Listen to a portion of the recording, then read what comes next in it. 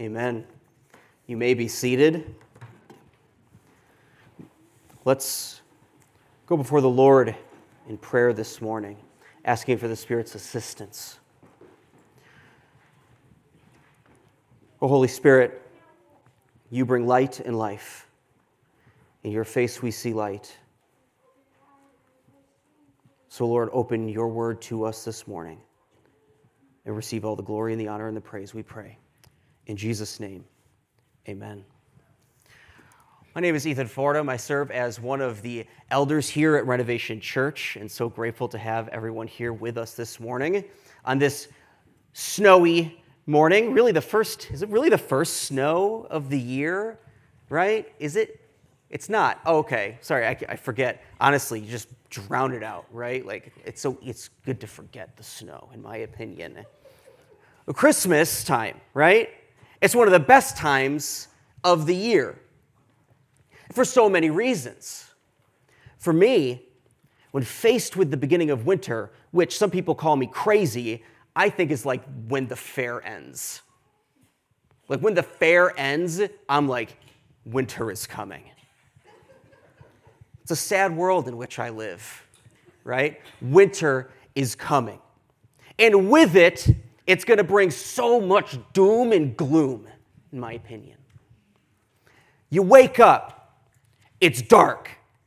You go to work, it's dark. You come home from work, it's dark. It's 5 o'clock in the afternoon, dark. It's dark all the time, and that's sad. And with this sadness comes so many feelings of just oppressiveness and angst. If you know, you know. Yesterday I was rocking out to some old school emo tunes, just soaking in the darkness of this season, right? With some good old-fashioned emo angst. But there's a sweet spot. There's a sweet spot right at the end of November to the end of December.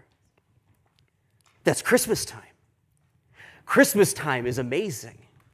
It comes with so many beautiful lights, even in the darkness. Beautiful, pretty lights. These lights were on during the work week this week, and every day I came in and they were still on, and I was like, I'm okay with this. Like, this is great, right? Lights.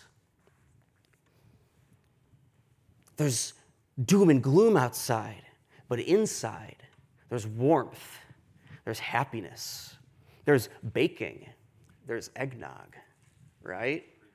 Right, eggnog. Because of all of these things, wintertime feels a little less oppressive, right? Even the snow today, it's not regular snow, it's Christmas snow, right? A little less oppressive. The angst, it lifts a little bit. It brings joy. Christmas time offers so much hope in a season of doom and gloom. Now, that's just me. Maybe for you, it's not that way at all. Maybe Christmas time isn't a happy season. Maybe it represents a lot of sadness. Perhaps even just the stress of having to make all of the things fit into a period of time, right? With family, friends, kids are screaming, they're disappointed with their gifts, right? Maybe sometimes the Christmas season is a little stressful. But all in all, Christmas is ultimately temporary, is it not? Even though sometimes it brings a lot of hope, it's nonetheless temporary. If we're being honest, December 26th stinks. It stinks. We need something lasting. Because doom and gloom doesn't actually go away. Especially in a world littered with poverty, economic poverty, spiritual poverty. In a world where there are wars and rumors of wars. In a world where sin and death seems to always have the upper hand. We need some lasting hope. So the question is what's going to make the difference? And in our text, Israel is really probably feeling this way. They're in the context of much darkness, much doom and gloom right now. The kingdom is divided. Israel is to the north and Judah to the south. They're divided, and things are not well in either place. Not only has the Lord told Ahaz that he's going to use the Assyrians to afflict Judah, but the Assyrians have already carried away captives in the northern kingdom as well. There is doom and gloom in the land. But, as the great poet-philosopher Mary Poppins once said, a spoonful of sugar makes the medicine go down. Israel is sick, but God provides some sweet medicine to them. We read, "But there will be no gloom for her who was in anguish. In the former time, he brought into contempt the land of Zebulun and the land of Naphtali. But in the latter time, he has made glorious the way of the sea, the land beyond the Jordan, Galilee of the nations." Right? We have two buts, two contrasts. A word, but the contrast carries with it so much anticipation when you read the scriptures, does it not?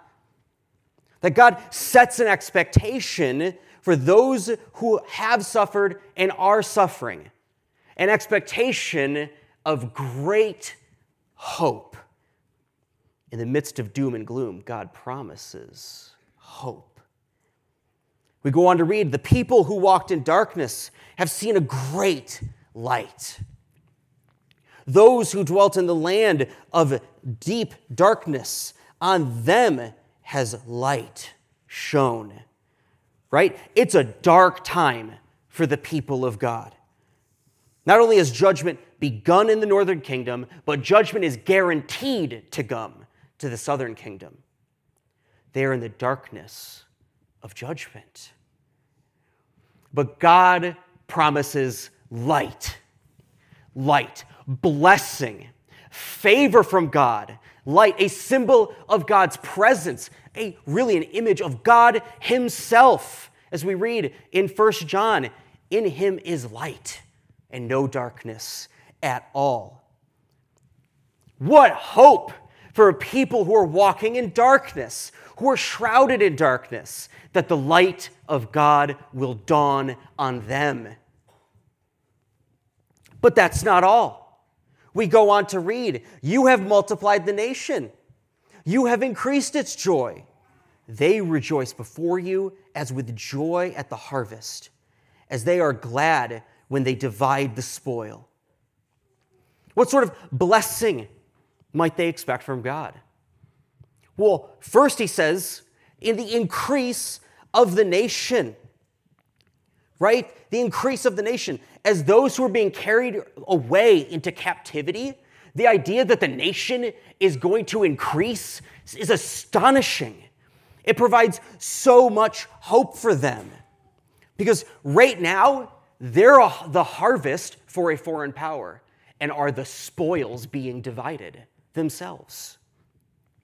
But when joy comes, they will rejoice before their God, when God gives them increase. Amen? And further, God gives them reasons for this blessing and joy. We read, "For the yoke of his burden and the staff for his shoulder, the rod of his oppressor, you have broken as on the day of Midian." As those who are being carried away and will be carried away into slavery, the promise of freedom grants so much hope, does it not? The judgment will come upon their oppressors, but their freedom will not be secured through human cunning, nor through their own willpower. When it refers to the day of Midian, it's hearkening back to Judges, to Judges chapter 7, when Gideon was judge over the nation. Gideon is ready. He's got 32,000 troops with him to rise up against the Midianites and the Amalekites. But according to God, 32,000, it's too many. It's too many. So the Lord actually causes fear to arise in 22,000 of the troops, and they all go home, leaving 10,000. 10,000, okay. It's a third. It's a third, right? God still says too many. He says too many. And so he calls Gideon to determine who will go with him to battle by observing the way they drink water. Will they stoop down to the water and, what he says, lap it up?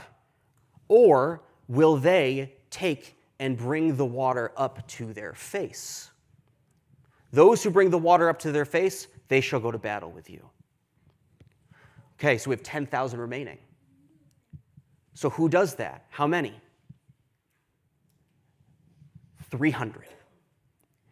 300 of 32,000 remain.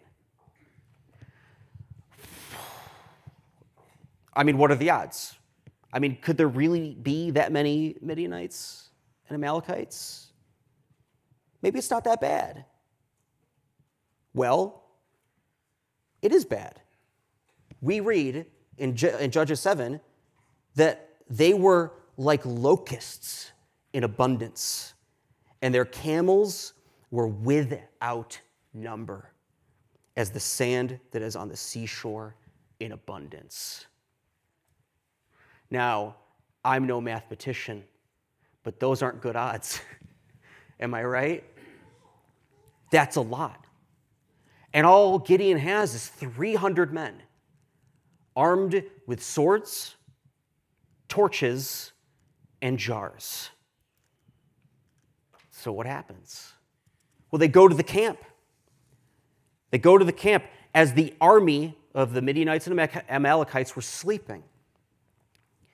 And what happens is they take and they break their jars, they raise their torches, they blow their trumpets, and shouted, "A sword for the Lord and for Gideon." And the enemies wake up and in an absolute panic flee.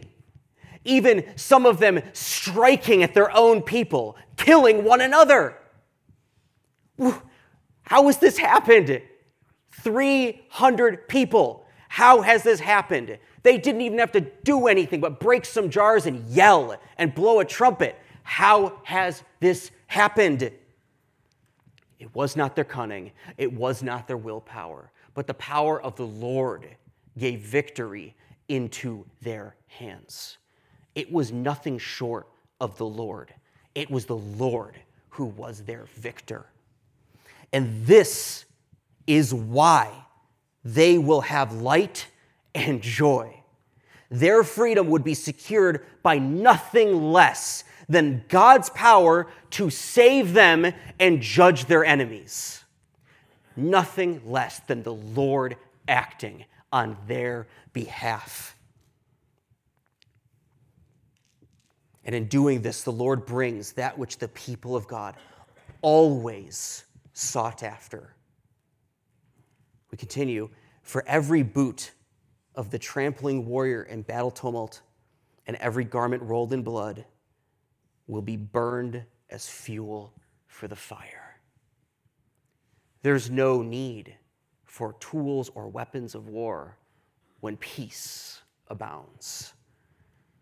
Imagine what that was like for the people of God, who have been at war since their beginning, who have been seeking rest, peace on all of their borders.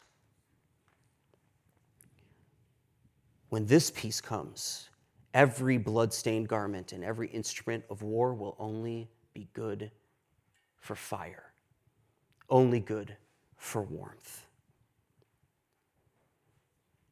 Friends, this hope is light, joy, peace, freedom. This is what God promises in these words. God promises great hope to those in doom and gloom. But as we hear these words, we have to wonder, how is God going to accomplish this? He says he's going to do it. It's as good as done. But how is he going to accomplish this? Right? How will the Lord give them lasting hope? We might even wonder for ourselves, how does the Lord give us hope? Give us lasting hope? Right? Many of us will seek out the smells and bells of Christmas for hope in this season. I know I will. But when Christmas is over with, we need hope that goes beyond it. Amen? We need hope that lasts. So God goes on to tell us how he will grant true and lasting hope to us. We read, "For to us a child is born, to us a son given, and the government shall be upon his shoulder, and his name shall be called Wonderful Counselor, Mighty God, Everlasting Father, Prince of Peace. Of the increase of his government and of peace there will be no end, on the throne of David and over his kingdom, to establish it and to uphold it with justice and with righteousness from this time forth and forevermore. The zeal of the Lord of hosts will do this." A child born, a son given, upon whom the government rests on a child, right? And this child will be a king?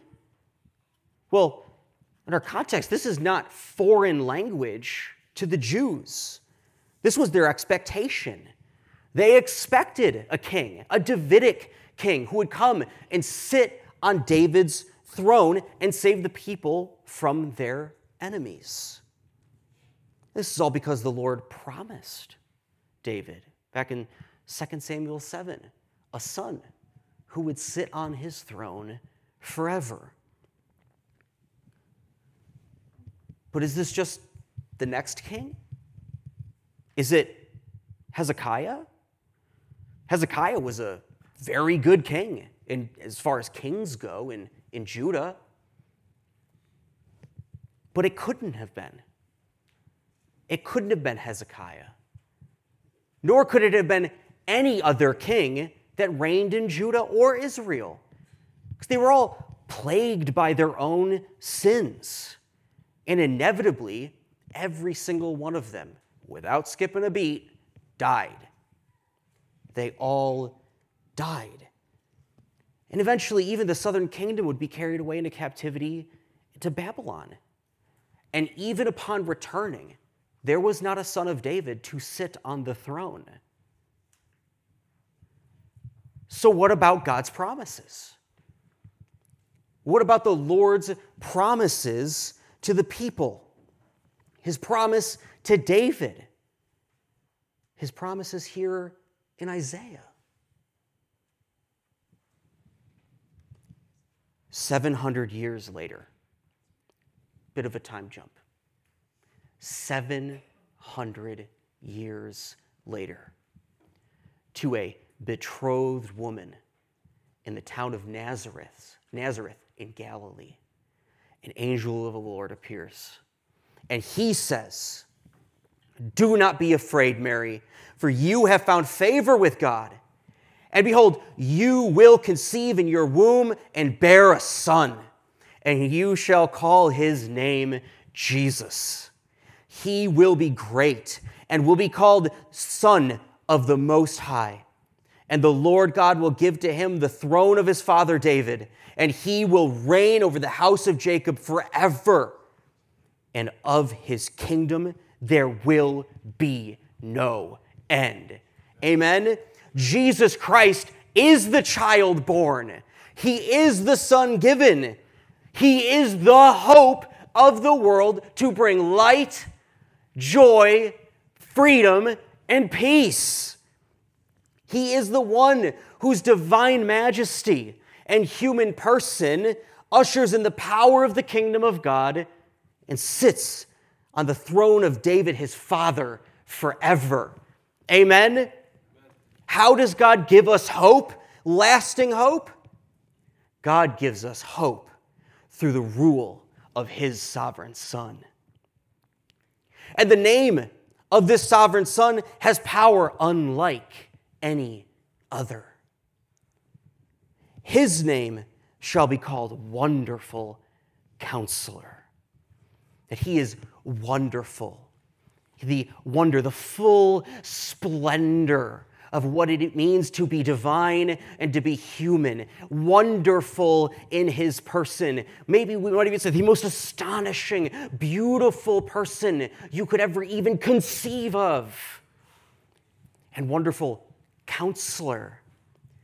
The one to whom every person can go. The wisdom of God. The riches of divinity, of wisdom. Amen? Wonderful Counselor. His name shall be called Mighty God, for he is no mere man, but God come in the flesh. God eternal, stooped down to human flesh to come and bear the sins of his people, to save them from wrath, to secure salvation. And all of this he does by his divine majesty. Amen? Mighty God. And his name shall be called Everlasting Father. For he comes with loving and tender care for his people. Imagine the best father. Better than that. Loving, tender care.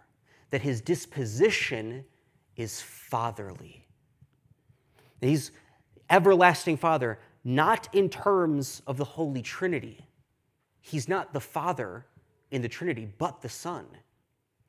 But he comes as a father to gather his children to himself. We even think as a king, right? The kings in the line of David, they all died and were buried with their fathers. But this is an everlasting Father. Amen? And though he was buried, he did rise again. Everlasting Father. His name shall be called Prince of Peace. For he brings eternal and everlasting peace between God and man. St. Augustine, the 5th century, said this in the opening of his Confessions. He says, "You awaken us to delight in your praise, for you made us for yourself, and our heart is restless until it rests in you." The perfect peace of the Prince of Peace brings true rest in God. Friend, if you're here today and you don't know this Prince of Peace and you're not sure about this Jesus business, Jesus is perfect peace for those who come to him in faith. Because God is good and he's just. And therefore, he must punish sin. We would expect nothing less from an earthly judge. He must punish sin. And at the end of the day, we have to consider, am I at war with God or am I at peace? There is no middle ground. There's no middle ground.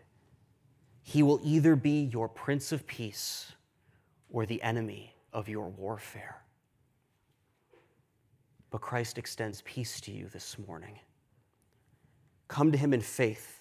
He alone brings peace between God and man, that he can bring rest through the death on his cross. So, friend, if you don't know Jesus, receive his peace and rest in him. And in fact, in the midst of turmoil, if you belong to Jesus, receive his peace, right? Because we hear over and over in the scriptures, peace be with you. Jesus says himself, peace be with you. And unfortunately, maybe a lost, beautiful tradition in the Christian church, but the giving of the peace. When Christ's people say to one another, peace to you, right? And everyone responds, and to your spirit, or peace be with you, and also with you, to be reminded of this peace. The peace of the Prince of Peace, the peace that has brought us peace between God and man. Friends, how does God give us lasting hope?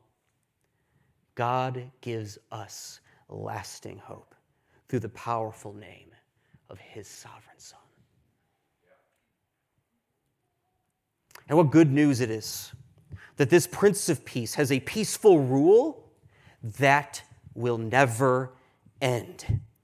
Not only will it not end, but its increase is endless, right? If you're an economist, we might think of like an exponential curve, right? Every exponential curve eventually plateaus, right? There's no endless, just going up, right? Not of Christ's peace and his government. Amen? An endless growth, forever growing, right? Not a limited government, not a limited peace, but an endless and eternal peace that increases and grows forever and ever and ever and ever. Amen? It is a peaceful rule which satisfies every possible longing of the human heart. A rule that brings peace with God and peace with each other. Amen? So, friends, how does God give us lasting hope? God gives us hope through the endless peace secured by his sovereign Son. Brothers and sisters, as if it's not enough, as if the Lord hasn't told us enough to give us so much hope, to give us so much joy, if he hasn't lightened upon us enough in these words, he adds his own reasons for doing all of this. We read in that final verse, the zeal of the Lord of hosts will do this. That it is God's holy jealousy for his own people that leads him to this. Amen. His deep concern for our welfare means that he acts on our behalf, that he does all that is required to give us this hope. This is hard to imagine, isn't it? Like, how can I be worthy for the Lord to act on my behalf? Well, the answer to that question is that we aren't. We are not worthy. But the Lord is jealous for his glory in the salvation of a people. Amen? And that he acts on our behalf. That the holy, eternal God would have concern for our welfare. For mine, for yours. I thought helpfully stated. John Calvin says this. He says, Isaiah shows that God is inflamed with an uncommon an extraordinary desire to promote the salvation of the church, so that if believers cannot measure of their own capacity what he has just now promised, still they ought not to cease to entertain confident hope. For the manner of it is wonderful and inconceivable. Friends, how does God give us lasting hope? God gives us hope by zealously acting through his own Son on our behalf. Brothers and sisters, we should not stop considering the confident hope that we have in Jesus Christ. Confident hope in Christ ought to transform our minds, to be on our hearts and our minds at all times, because Christ is the light of God shining on us. So hope in him. May the light of Christ shine on you in whatever darkness you are currently in and bring you relief. May the light of Christ shine through you in order to be a beacon of hope to those around you. Christ is our cause for joy before God. So hope in him. May Christ make all your ways joyful and bring you true and abiding happiness found only in the face of God. May God or Christ cause you joy in all circumstances. Friends, may Christ lead you to rejoice before God as we gather week in and week out as Christ's people on the Lord's Day. Friends, Christ is our freedom from slavery. So hope in him. May the freedom you have in Christ lead you to righteousness, to loving sacrifice for our friends, our family, our neighbor, to loving sacrifice and service for our spouse. As those free in Christ, we become free servants of all. Christ is our peace that has put an end to the need for war between us and God. So hope in him. May the peace of Christ rule your hearts, that we may love one another well. Amen? Be together. Bring our lives together, that we may display Christ's love to one another, that we may love our neighbors in truth. Do we know our neighbors well enough to love them, to extend the peace of Christ to them, to hope for their redemption, their salvation?